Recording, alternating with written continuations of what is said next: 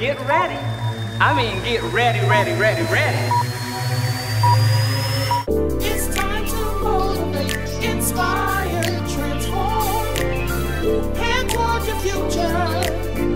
Reach for the stars. Genesis of change begins from within. When you learn to lead, everyone wins. It's intentional leadership.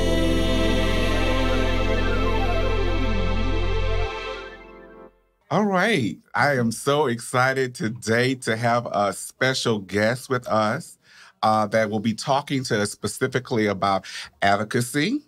We have Ariele Kinney. Yes. And why don't you tell us a little bit about yourself, your job, and your role? Awesome. Well, yes, I'm Ariele Kinney. I am the community engagement leader for North Texas with the Texas Public Charter School Association. What my role is to connect school leaders with their lawmakers in the region so that we can continue to build relationships and just push for legislative change during special session to continue to support charter schools. I got into the role because I actually was a teacher.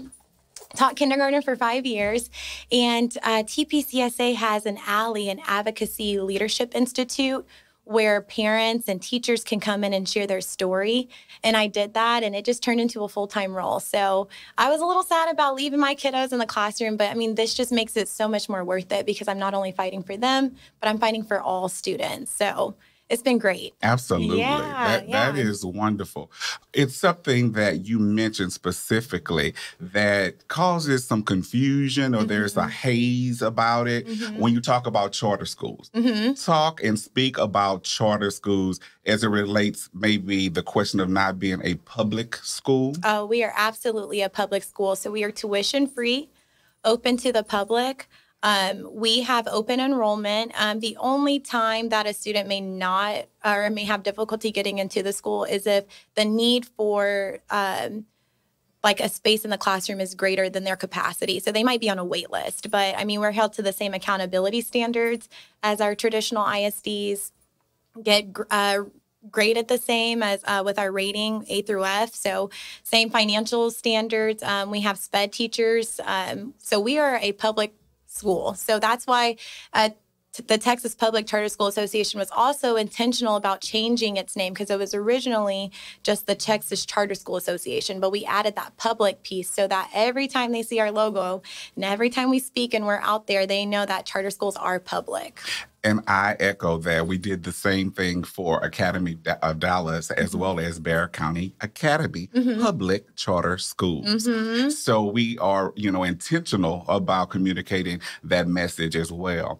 So talk to me specifically about advocacy. Oh, I love advocacy. I love that word. When I was a teacher and before I was in this role, that word was kind of daunting to me because I didn't know.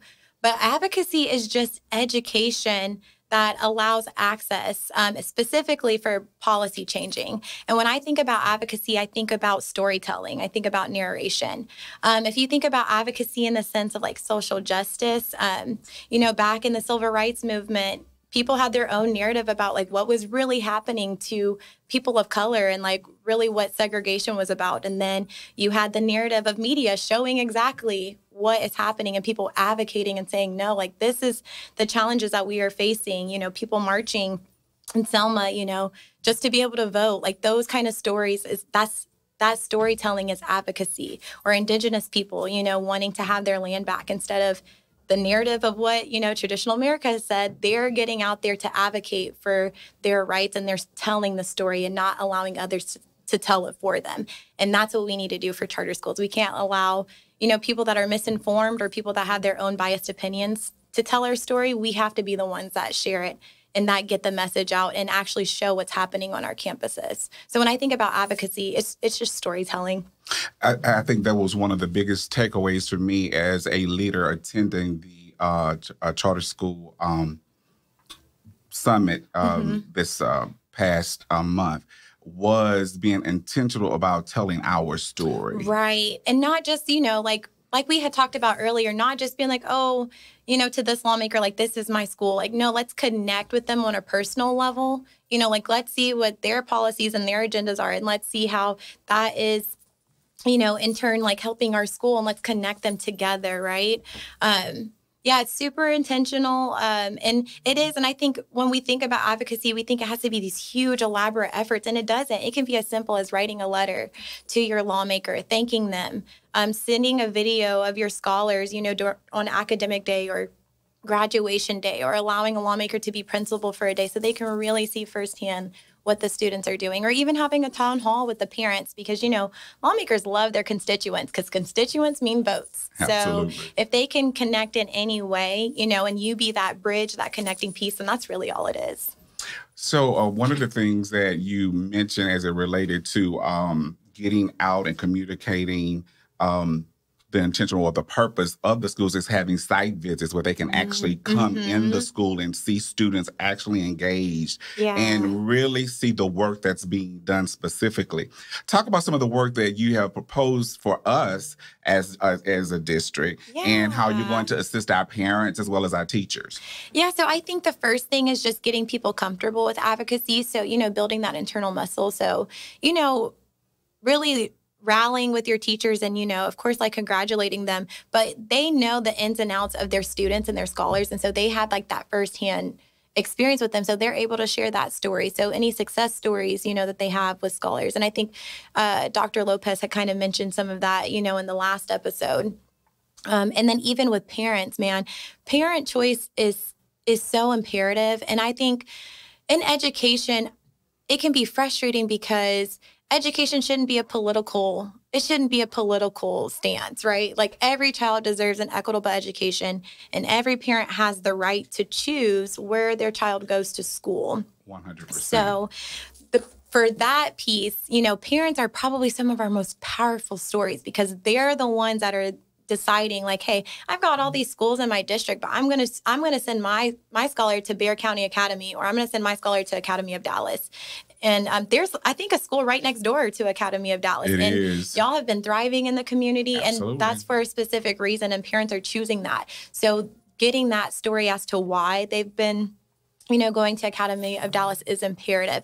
And then even, another unique approach could even be like the scholar side. So like student alumni that have graduated and gone out into the community and like, hey, look what, this charter school has done for my life and has blessed me. I think those stories are even, more imperative because, we're in the business and lawmakers are like, well, y'all get paid to do this. Like y'all get paid, of course, to like talk about the importance of charter schools, even if you do have a firsthand experience with it. Like they want to hear from the people that are benefiting. One really cool example of this was actually earlier this week. We were talking about it with Dr. Stanley at North Texas Collegiate Academy. Representative Jared Patterson passed a law called Jace's Law. And Jace's Law says that every foster care student has the right to go to pre-K because, kindergarten is different than pre-K. Absolutely. So he got that law passed in legislation. And there are so many scholars at North Texas Collegiate Academy that are benefiting from that law. And he got to see those scholars' faces when he did the campus tour, which really moved him. So like things like that, like those connecting pieces of, understanding the lawmaker and where their standpoint on certain issues are, some of the things that they've done in legislation, and how do we connect our community with their standpoints. That's how you can really get, a move and get a push on it. Talk to me about you. Ooh. As a leader, how have you been intentional? Well, I'm going to be transparent and say I am really spiritual. So I know that everything that I do is not of me, it's from God. So my blessings come to me so that I can bless other people. I think that in my story, we talked about I did not want to be in education. I did not want to be a teacher. I wanted to stay in marketing. I had fun in marketing. You get to work with companies and organizations and, be the face of things. But that's not what God wanted for me. My family comes from a background of, activism and teachers. So my mom's side of the family is from Montgomery, Alabama. They march during Selma, and every year when they have the anniversary of Bloody Sunday, they still march. And my grandfather was an educator. for a little bit. I remember being in 6th grade and he was a substitute teacher for my cousin, which was like, why is your grandpa up in here? But Right. I just come from a history of education. And so the further that I ran from it, the more that was like, no, you need to be here. And so I just remember the impact that I had on my students. And I'm like, okay, like this is something that I was meant to do. And I just have a passion for it. I can just think of some students that struggle to, especially since I taught kindergarten, like that social emotional learning is so imperative. And just creating a child's desire and joy in education and then building their confidence that they can do anything. And if they can trust you and they're confident in themselves, they can learn. Like that's it. And so I think, now that I'm outside of the classroom, I want to, give school leaders like that same confidence that not only can you're doing a great job educating your scholars, but you can educate your lawmakers. And so now I'm starting to find connecting pieces of like, okay, I was meant to be in this role for a reason. And I thank the Charter Association for giving me a platform and, being able to like help out here in North Texas and just really spread some joy and spread some change for charter schools. And I actually went to a charter school myself as a kid. So it started off as a private school, and then it turned into a charter campus. And now it's called Richard Allen. And it was one of the best decisions that my family made. As, just when you're a Brown student and before, special education was really spread out, if you had like any behavioral needs, then you were just deemed as defiant and they didn't Right. want to take a chance on you. And so having a school that just allowed Black students to be Black and just have that representation of their teachers was so important. And so it's pretty cool that, me being an African-American woman, some of my Black students got to see that as young as kindergarten, in the classroom. So. Well, you have really enlightened our audience, but as well as me about advocacy and being intentional about our messaging. Yeah. And I am so glad you took the time to come and have a little coffee and tea with me to discuss all these great things. And I have some final questions for you as we wrap up. Oh, yeah. And the first one is, what motivates you? Ooh. I think what motivates me is I just believe that I'm really grateful for where I am today just because my parents had access to education. And that's what motivates me. I just think that every student just deserves access. And no matter their background, their situation, no matter their income, whether, their parents have a 6-figure income household or they have a 5-figure one, everybody deserves access to education. And I think about the traditional American education system, like when we first started, if Black and Brown students weren't even considered people. We were 3/5 of we were 3/5 human. And so now our education system is, especially in the state of Texas, majority of our students are, students of color, or it's like 50-50.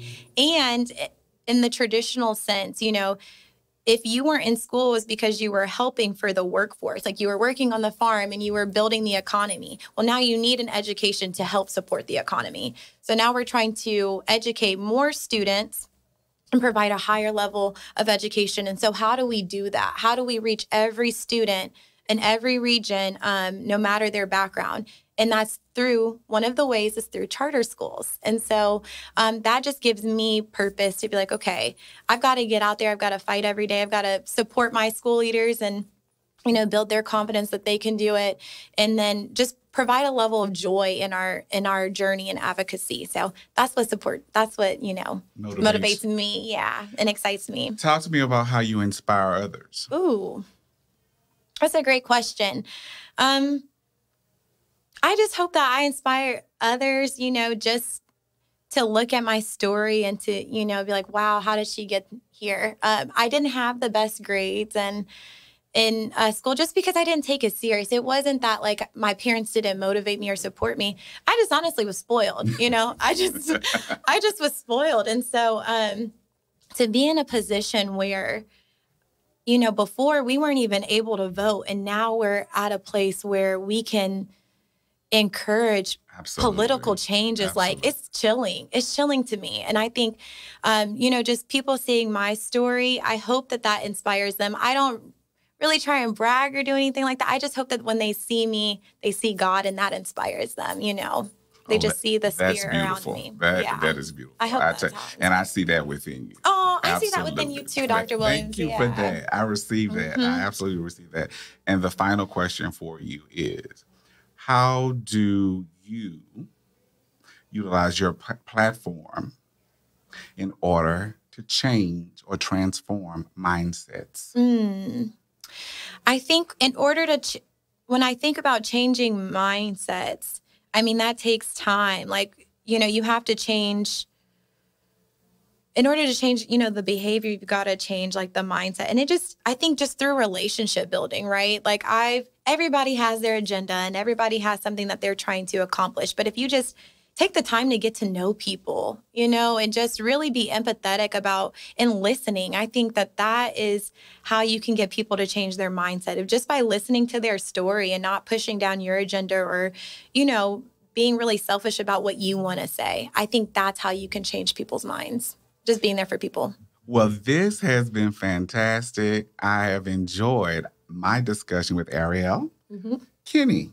Yes. And it's wonderful to always learn daily from other individuals. Iron sharpens iron. Yeah. And I want us to always remember that I'm your host, Dr. Ross F. Williams, Jr., and the genesis of change begins from within. Leadership.